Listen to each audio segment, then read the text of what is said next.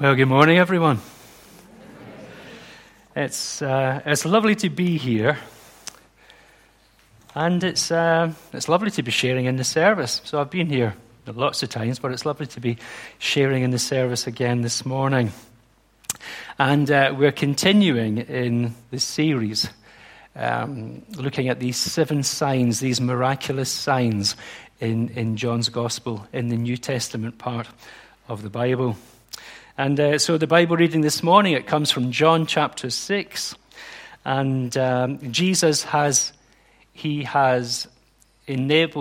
healed a man who was by a pool where people sat waiting to be healed. And what happened at that time was the pool would kind of enliven and ripple. And if you got into the pool, then invariably healing was available. He's healed the man who couldn't get into the pool. And he then talks with all the people around him, including the religious leaders. And he talks about his relationship with the Father. And now he and the Father are one. And the religious leaders have kind of got the hump with Jesus. And then we come into John chapter 6. And we read this.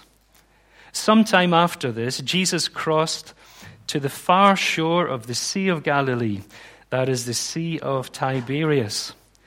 And a great crowd of people followed him, because they saw the signs he had performed by healing those who were ill. Then Jesus went up on a mountainside, and he sat down with his disciples. The Jewish Passover festival was near.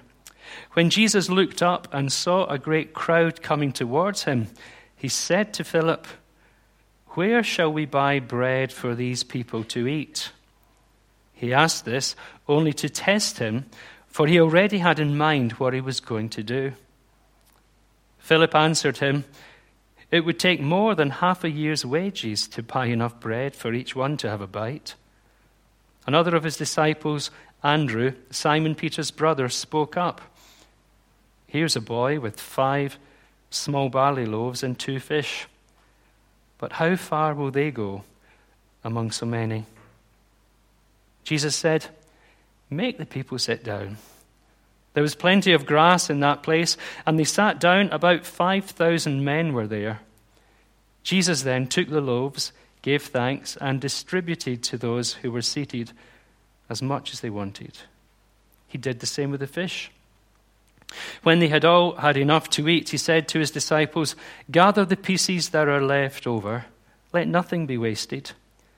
So they gathered them and filled 12 baskets with the pieces of the 5 barley loaves left over by those who had eaten. After the people saw the sign Jesus performed, they began to say, "Surely this is the prophet who is to come into the world." Jesus, knowing that they intended to come and make him king by force, withdrew again to a mountain by himself.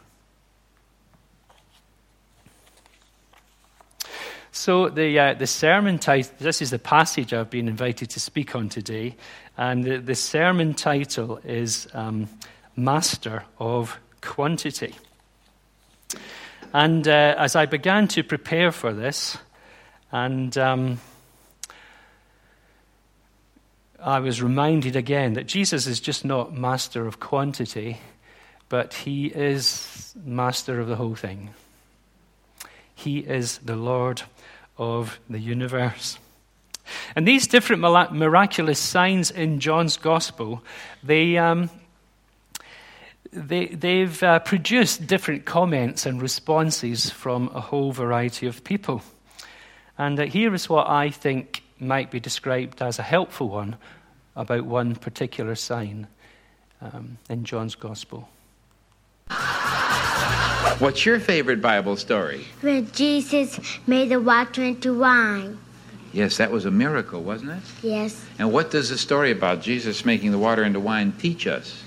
When you run out of wine, get on your knees and pray. So you heard it here first. That is just glorious, isn't it?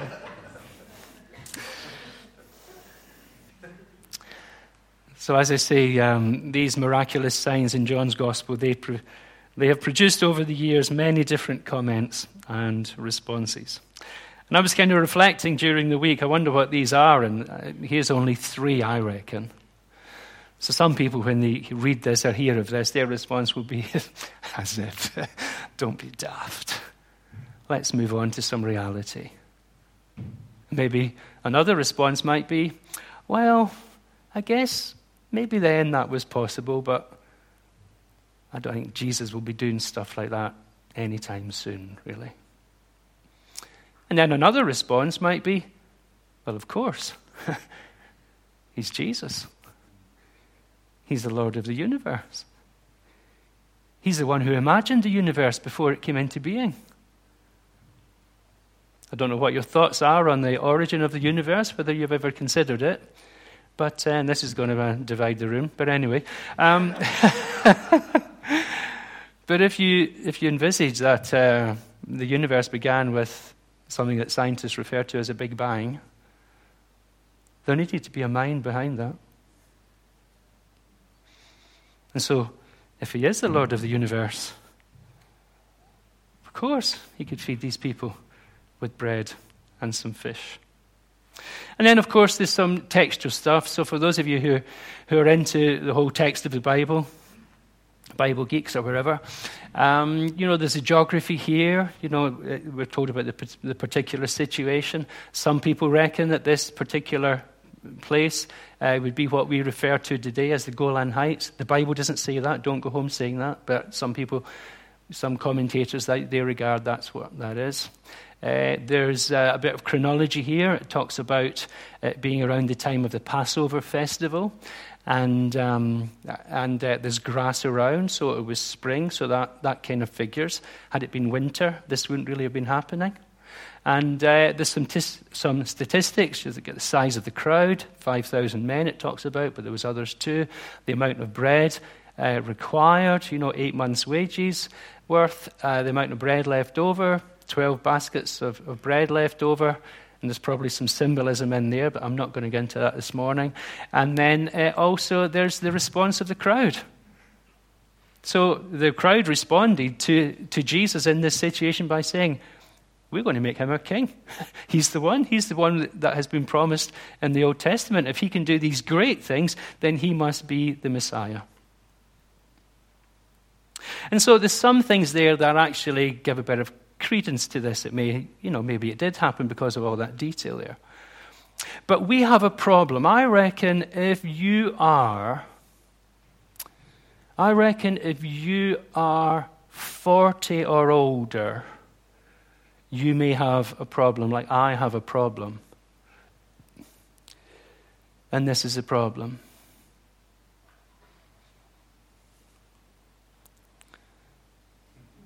The Jesus who won't say boo to a goose. Because that was the image I was brought up with, and I can remember children's books, that we would have had when I was a youngster.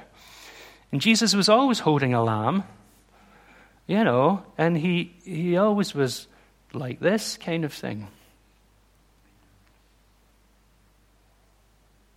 And for some of us, this is the concept of Jesus that we have in our minds. And so when we look at that, when we think of Jesus like that, and we think of this, what we've read today about feeding the 5,000, it doesn't really tie up particularly. So we have an expression today, don't we? A kind of a pitying expression. In fact, when I did a charity bike ride about 11, 12 years ago, and it was one time I was cycling up Old Neighbourhood at Chalford, and I got to that that was a nightmare. I got to that sharp corner. And my shoes that were clipped onto my pedals, I was trying to unclip them and turn the corner, but with the effort required, I reclipped them. I took the sharp part of the corner, and instead of being like that on the bike, I went like that on the bike onto the grass verge at the side. And the lady drove by me in a 4x4, and I could just tell she was like, "Oh, bless." So we have this kind of pitying expression, don't we? My sister has a weird expression that sums up the same thing. I don't know the origins of this expression. I don't know whether it's purely my sister's expression or whether it's a Lanarkshire thing. But she'll say something like this. Oh, he's a wee scone.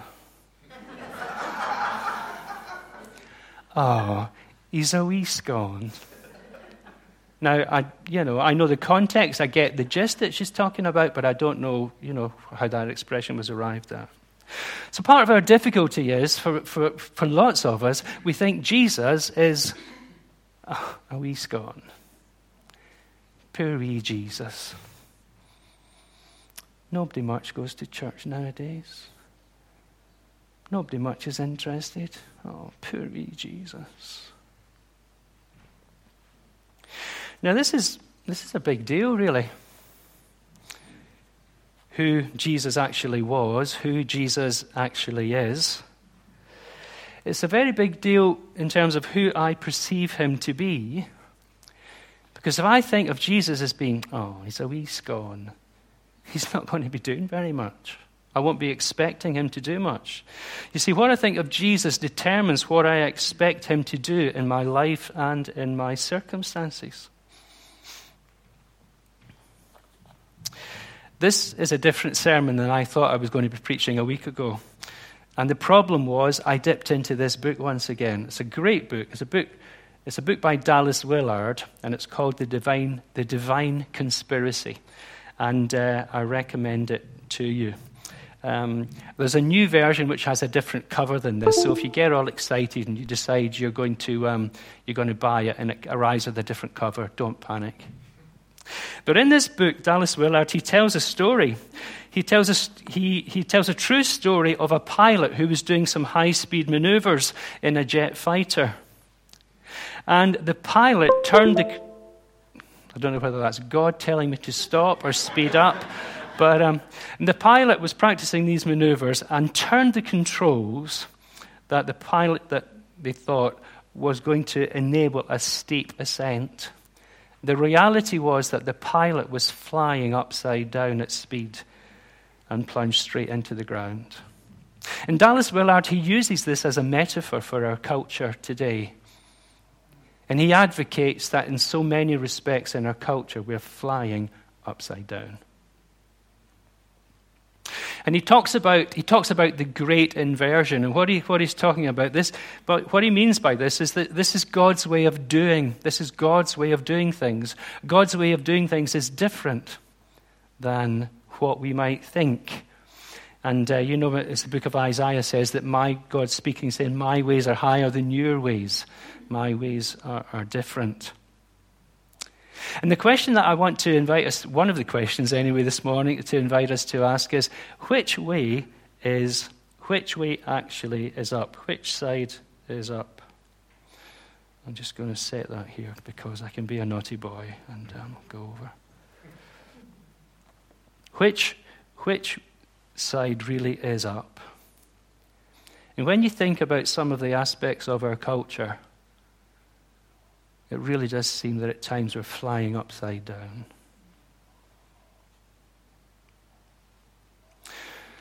Dallas Willard, he points this out, and he talks about the Old Testament patriarchs, people like Abraham, Isaac, and Jacob. And he said these were basically wanderers. These were nomads. They just wandered around. But they wandered around with a sense of God's purpose and eventually with a sense of God's direction. And eventually owned by promise the land that they came to be in. And we see this too throughout the whole of the Bible, in the Old Testament and in the New Testament. Dallas Willard talks about models of human hopelessness. The people, the outsiders, the people we don't expect to be at the center of the table. But they're accepted and blessed by God because God's way of dealing and doing things is different than our ways. And then the best example of all is the Jews as a nation, over 2,000 years ago, and for many years before that, hundreds, thousands of years maybe, before that, they were expecting the Messiah. They were expecting God's servant who would come and, around 2,000 years ago, once Israel had been taken over by the Romans, once Palestine had been taken over by the Romans, and they envisaged that the Messiah would come and I'll put it politely, and overthrow the Romans. This great, powerful character. And who did God send? A baby. Parents had to scrounge for somewhere for the baby to be born. A baby who became a child and ended up being brought up in Nazareth. So have a think about some places that you really wouldn't like to live. I'm not going to be rude enough to express any, but have a think. I've become diplomatic over the years. But have a think of somewhere where you wouldn't like to live. Well, that's Nazareth. And so the people of Israel at that time, they expected this kind of warrior king. And God sends a homeless carpenter from Nazareth. You see, God's ways are different than our ways. Dallas Willard says, and I'm not kind of apologizing really, but I'm going to give quite a few quotes here, and I don't tend to do that, but I think it merits it this morning.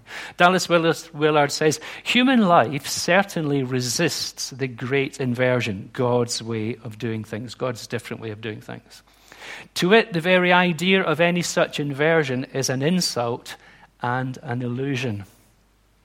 And he talks about what someone else has described as our culture being in the advanced stages of the flight from God. Now, please hear me correctly, okay? This is not a right-wing rant, okay, in case any of you are getting excited about the possibility that it might be, I don't know. But it's not a right-wing rant. He's simply saying that we're drifting away from God. And I'm not talking about some Christendom thing where everybody came to church and it was all lovely. I'm talking about the fundamental values that we live by.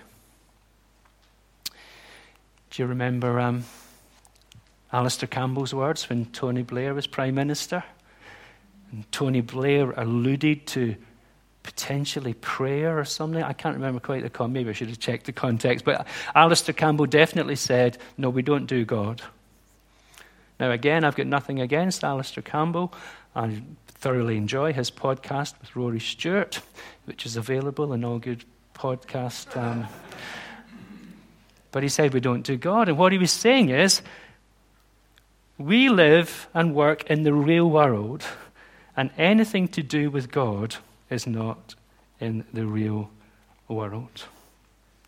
So Dallas Willard, he says this, it's easy to see, he says, there's no field of expertise in human affairs where interaction with God is a part of the subject matter or practice that must be mastered in order to be judged competent.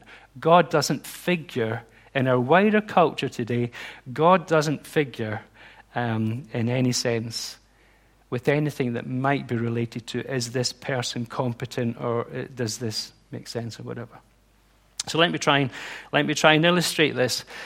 Can you think back to when you last went to an interview, or maybe even more than one interview? You know, and you might be in the interview, the setting of the interview, and so your interviewer or interviewers say, "Oh, great, you've got a City and Guilds in engineering, and you've got 15 years experience. Your references are really strong." There's just one question before we come to the end of the interview.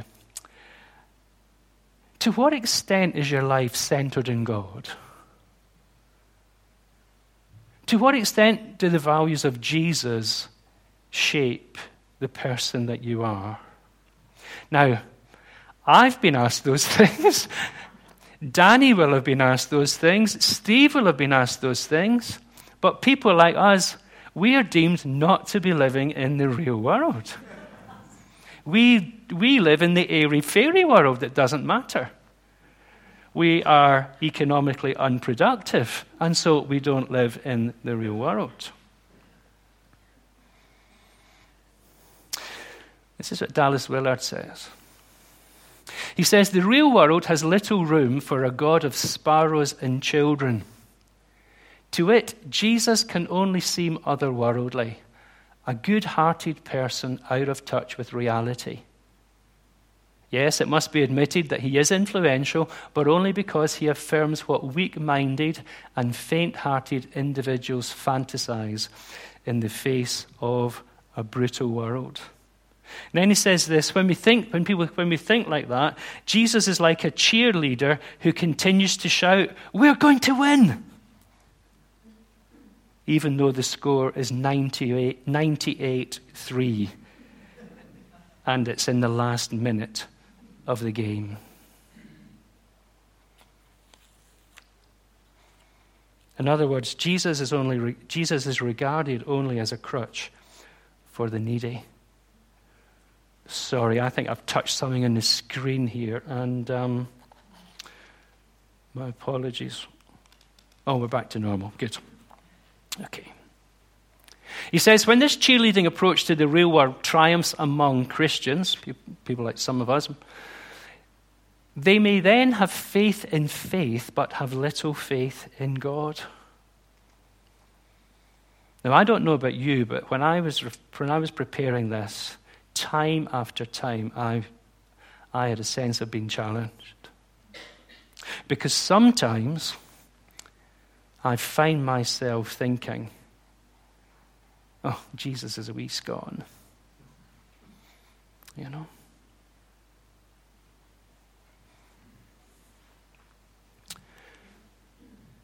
He says when we think like that, he says, we may believe in prayer, think it quite a good thing, but be unable to pray believing, and so will rarely, if ever, pray at all. I thought it was wonderful the way that Chris read that passage before his prayers today. Because what he did was he reminded us who we were praying to. There was no sense of Jesus being a wee scone in those words.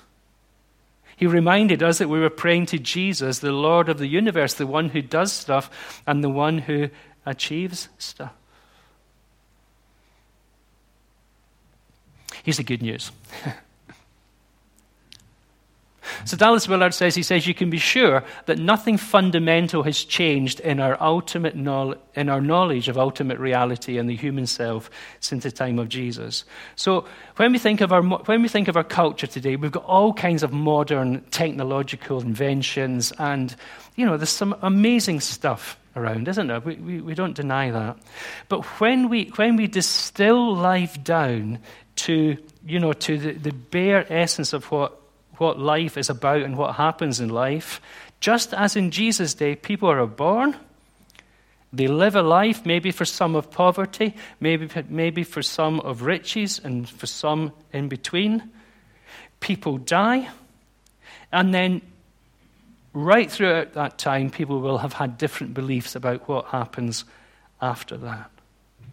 And Dallas Willard says, our commitment to Jesus can stand on no other foundation than recognizing that he is the one who knows the truth about our lives. Now, I imagine that if you've been Christian as long as I have, or maybe even half as long as I have, which is still pretty long, then you'll have a sense that Jesus knows the truth about your life. So when I'm in a golf course and I hit many of my duff shots, and there's a little naughty word that I might say from time to time under my breath, my playing buddies never get to hear it because I can't have them thinking bad stuff of me. But when we know that Jesus knows the truth about our lives, we have a sense of that. But what I want to suggest to you is that we often forget that Jesus knows the truth about the universe. You see, he's not a wee scone. He's the Lord of the universe. He's the Lord of the universe.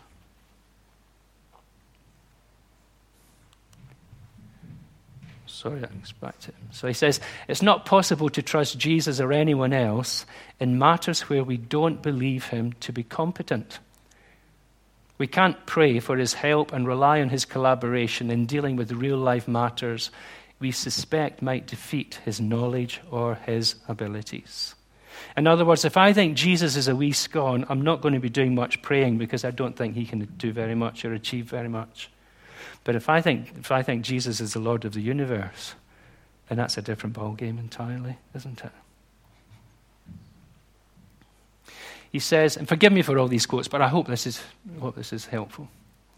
He says, today we think people are smart who make light bulbs and computer chips and rockets out of stuff already provided. And we do. They are smart, aren't they?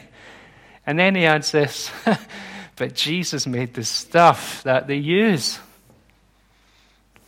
I hope you like that. See that yellow? It doesn't really go with the color thing, does it? That is entirely deliberate. I want that to be lasered on the back of every one of our brains in here today. You see, he's not a wee scone. He is the Lord of the universe. And there are some incredibly gifted people in this world, but anything that they do with anything, he has made the stuff. Willard says at the literally mundane level, Jesus knew how to transform the molecular structure of water to make it wine. He said that knowledge also allowed him to take a few pieces of bread and some little fish and feed thousands of people. See, we are recognizing the passage in some respect. And he says this, Jesus could create matter from the energy he knew how to access from the heavens right where he was.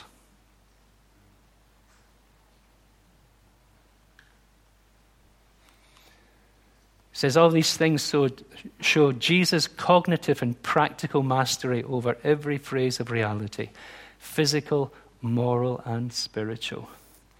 He is master only because he is maestro. He is conducting the whole thing. Now, there is a conversation to be had here, and there are other ways to understand this, but what Dallas Willard says, Jesus is Lord can mean little in practice for anyone who has to hesitate before saying Jesus is smart. Either way, he's not a wee scone. He's not just nice, he is brilliant. He is the smartest man who ever lived, and he is now supervising the entire course of world history, simultaneously preparing the rest of the universe for our future role in it. He always has the best information on everything, and certainly also on the things that matter most in human life. Now, there is another way of looking at this, and I got into a discussion last week with some of my colleagues, and this idea about Jesus being the smartest man who ever lived. And it's all about the conversation.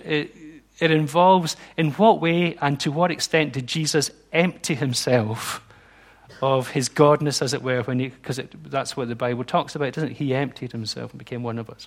But either way, whether Jesus was intrinsically the smartest man who ever lived, or whether he emptied himself on that, and as he lived around 2,000 years ago, his relationship with the Father was such that, empowered by the Spirit, he was able to do these things. Either way, at the end of the day, he is the Lord of the universe. Not just nice, but brilliant. And so, here's the passage again. When Jesus said to the people, "Sit down," he then took the loaves and gave thanks and distributed them to everyone as much as they wanted, and he did the same with the fish. If he really is Lord of the universe, that's not such a big deal, really.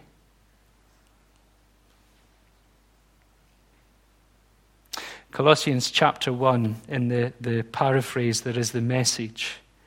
It describes Jesus in this way, and it says, "We look at this Son and see the God who cannot be seen." So earlier on today, I'm sure I wrote it down. Earlier on today, we were singing of the majesty of Jesus, weren't we? We were singing "Show your power, O Lord our God." See, when we think Jesus is a wee scone, or Jesus just exists to help me feel better about Alistair, that's not any big deal. But when we look at this Son and see the God who cannot be seen, when we look at this Son and see God's original purpose in everything created, everything, absolutely everything above and below, visible and invisible, rank after rank after rank of angels. Everything got started in him and finds its purpose in him. He was there before any of it came into existence. And he holds it all together right up to this moment. When we sing, "Show your power, Lord," that's an entirely different reality, isn't it? The passage goes on and we read, from beginning to end, Jesus is there, towering far above everything, everyone. And let me just make it clear, this is the Bible now. This is not Dallas Willard.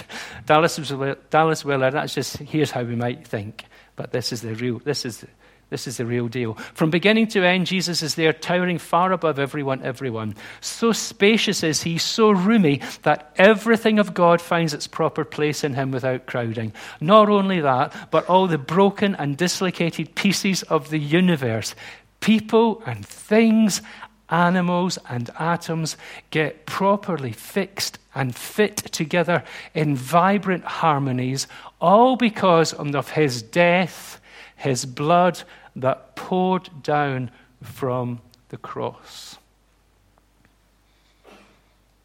Just get your head around that. People and things getting properly fixed. Have you any loved ones that you want to get properly fixed?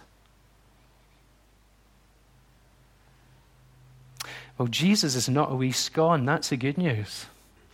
He's the Lord of the universe, and so they can get fixed.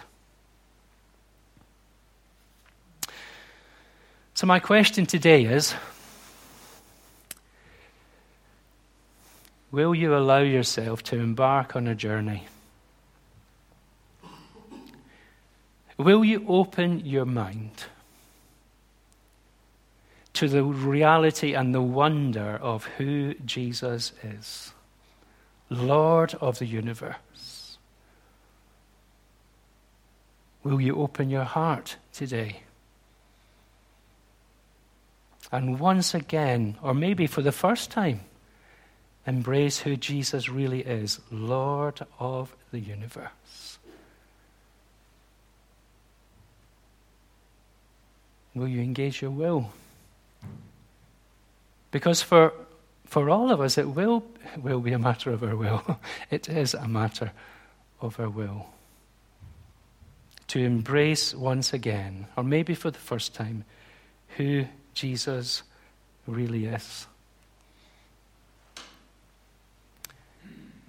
Will you make him Lord of your life again? Lord of your aspirations. For many of us again.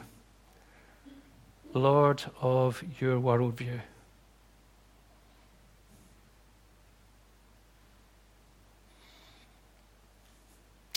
You see, a little boy had some loaves and fishes, and Jesus took them, and he did a wonderful thing, and he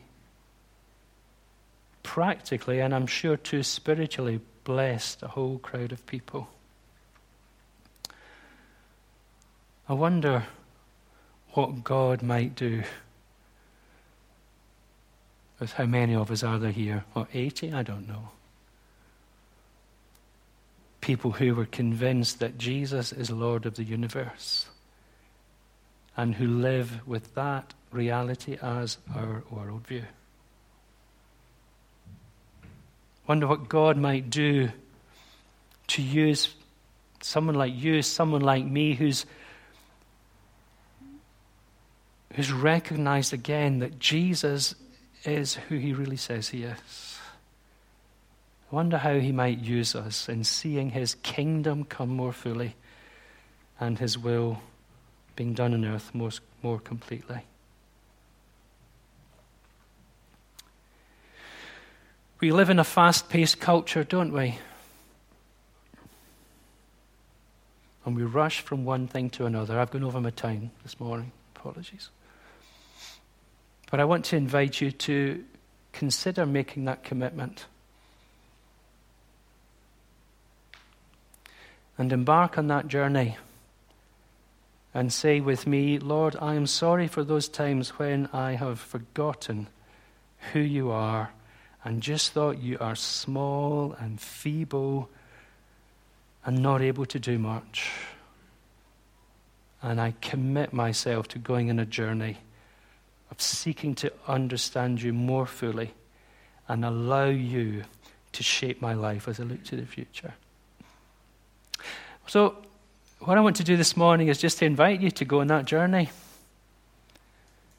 I think I'm realizing in life as we rush through stuff, there are times when we need to pause and just to say, yeah, that's significant, that matters, and I want to recognize that. And if there's any sense in which you, along with me this morning, have a sense that I have for so long underestimated the wonder of who Jesus is, and if you want to seek to build your life on that reality as you look to the future, whatever that may be, I'm just going to invite you to stand where you are. I'm going to pray for me. I'm going to say, Lord, forgive me, help me, and I'm going to pray for you. If you have a sense that God has just spoken to you today and wants you to embark on this journey of recognizing more fully who he is, let me invite you to stand if you want to.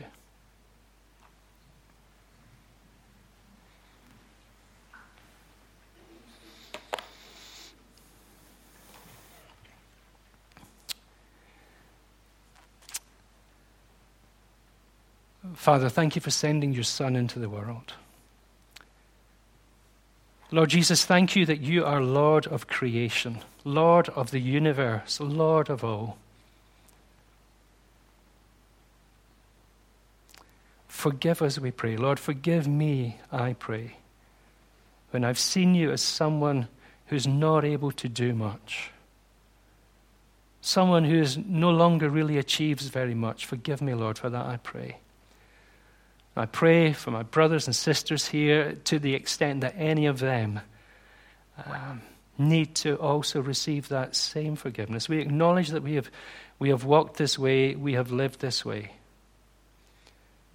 And this morning we commit ourselves to going on this journey of seeking to recognize that you are the Lord of the universe and seeking to live our lives in response to that reality.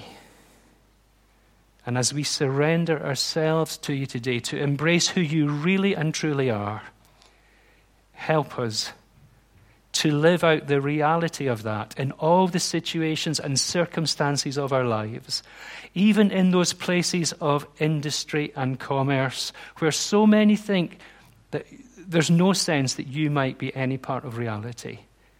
Help us, as it were, to be witnesses to who you are in those places, and to expect you to do great things.